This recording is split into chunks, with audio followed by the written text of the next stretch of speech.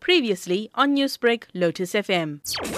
We have to bring about a conscientious knowledge to all South Africans that there's another version, a more virulent version of apartheid in Israel, where ordinary Palestinians, both Christians and Muslims, are being treated in a manner that is reminiscent of apartheid that was experienced in South Africa way back before 1994. It is imperative in terms of international law as well as international conscience that people in South Africa who came out of this very egregious, violent experience ought to march out against something that's happening to human beings, not based on religion, based on color, but human beings who have been treated worse than vermin as was during the time of apartheid. The End the Genocide in Palestine March taking place this Saturday in Durban.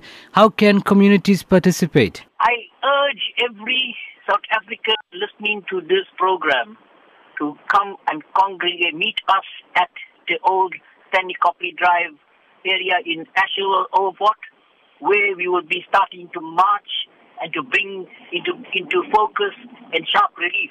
Incidentally, Hoosen, we are going to be joined by very eminent people like the Deputy Mayor, Fozia Pir, people like Reverend Ruben Phillips, and much more other eminent luminaries who are stalwarts against oppression everywhere. This is not about Arabs, it is not about Palestinians, this is against oppression. What would the march hope to achieve essentially? To conscientize the humanity of South Africa that this cannot go on. When they are killing children, when fatwas are being passed by Jewish rabbis that you should be killing children because those children are going to come and kill you later on.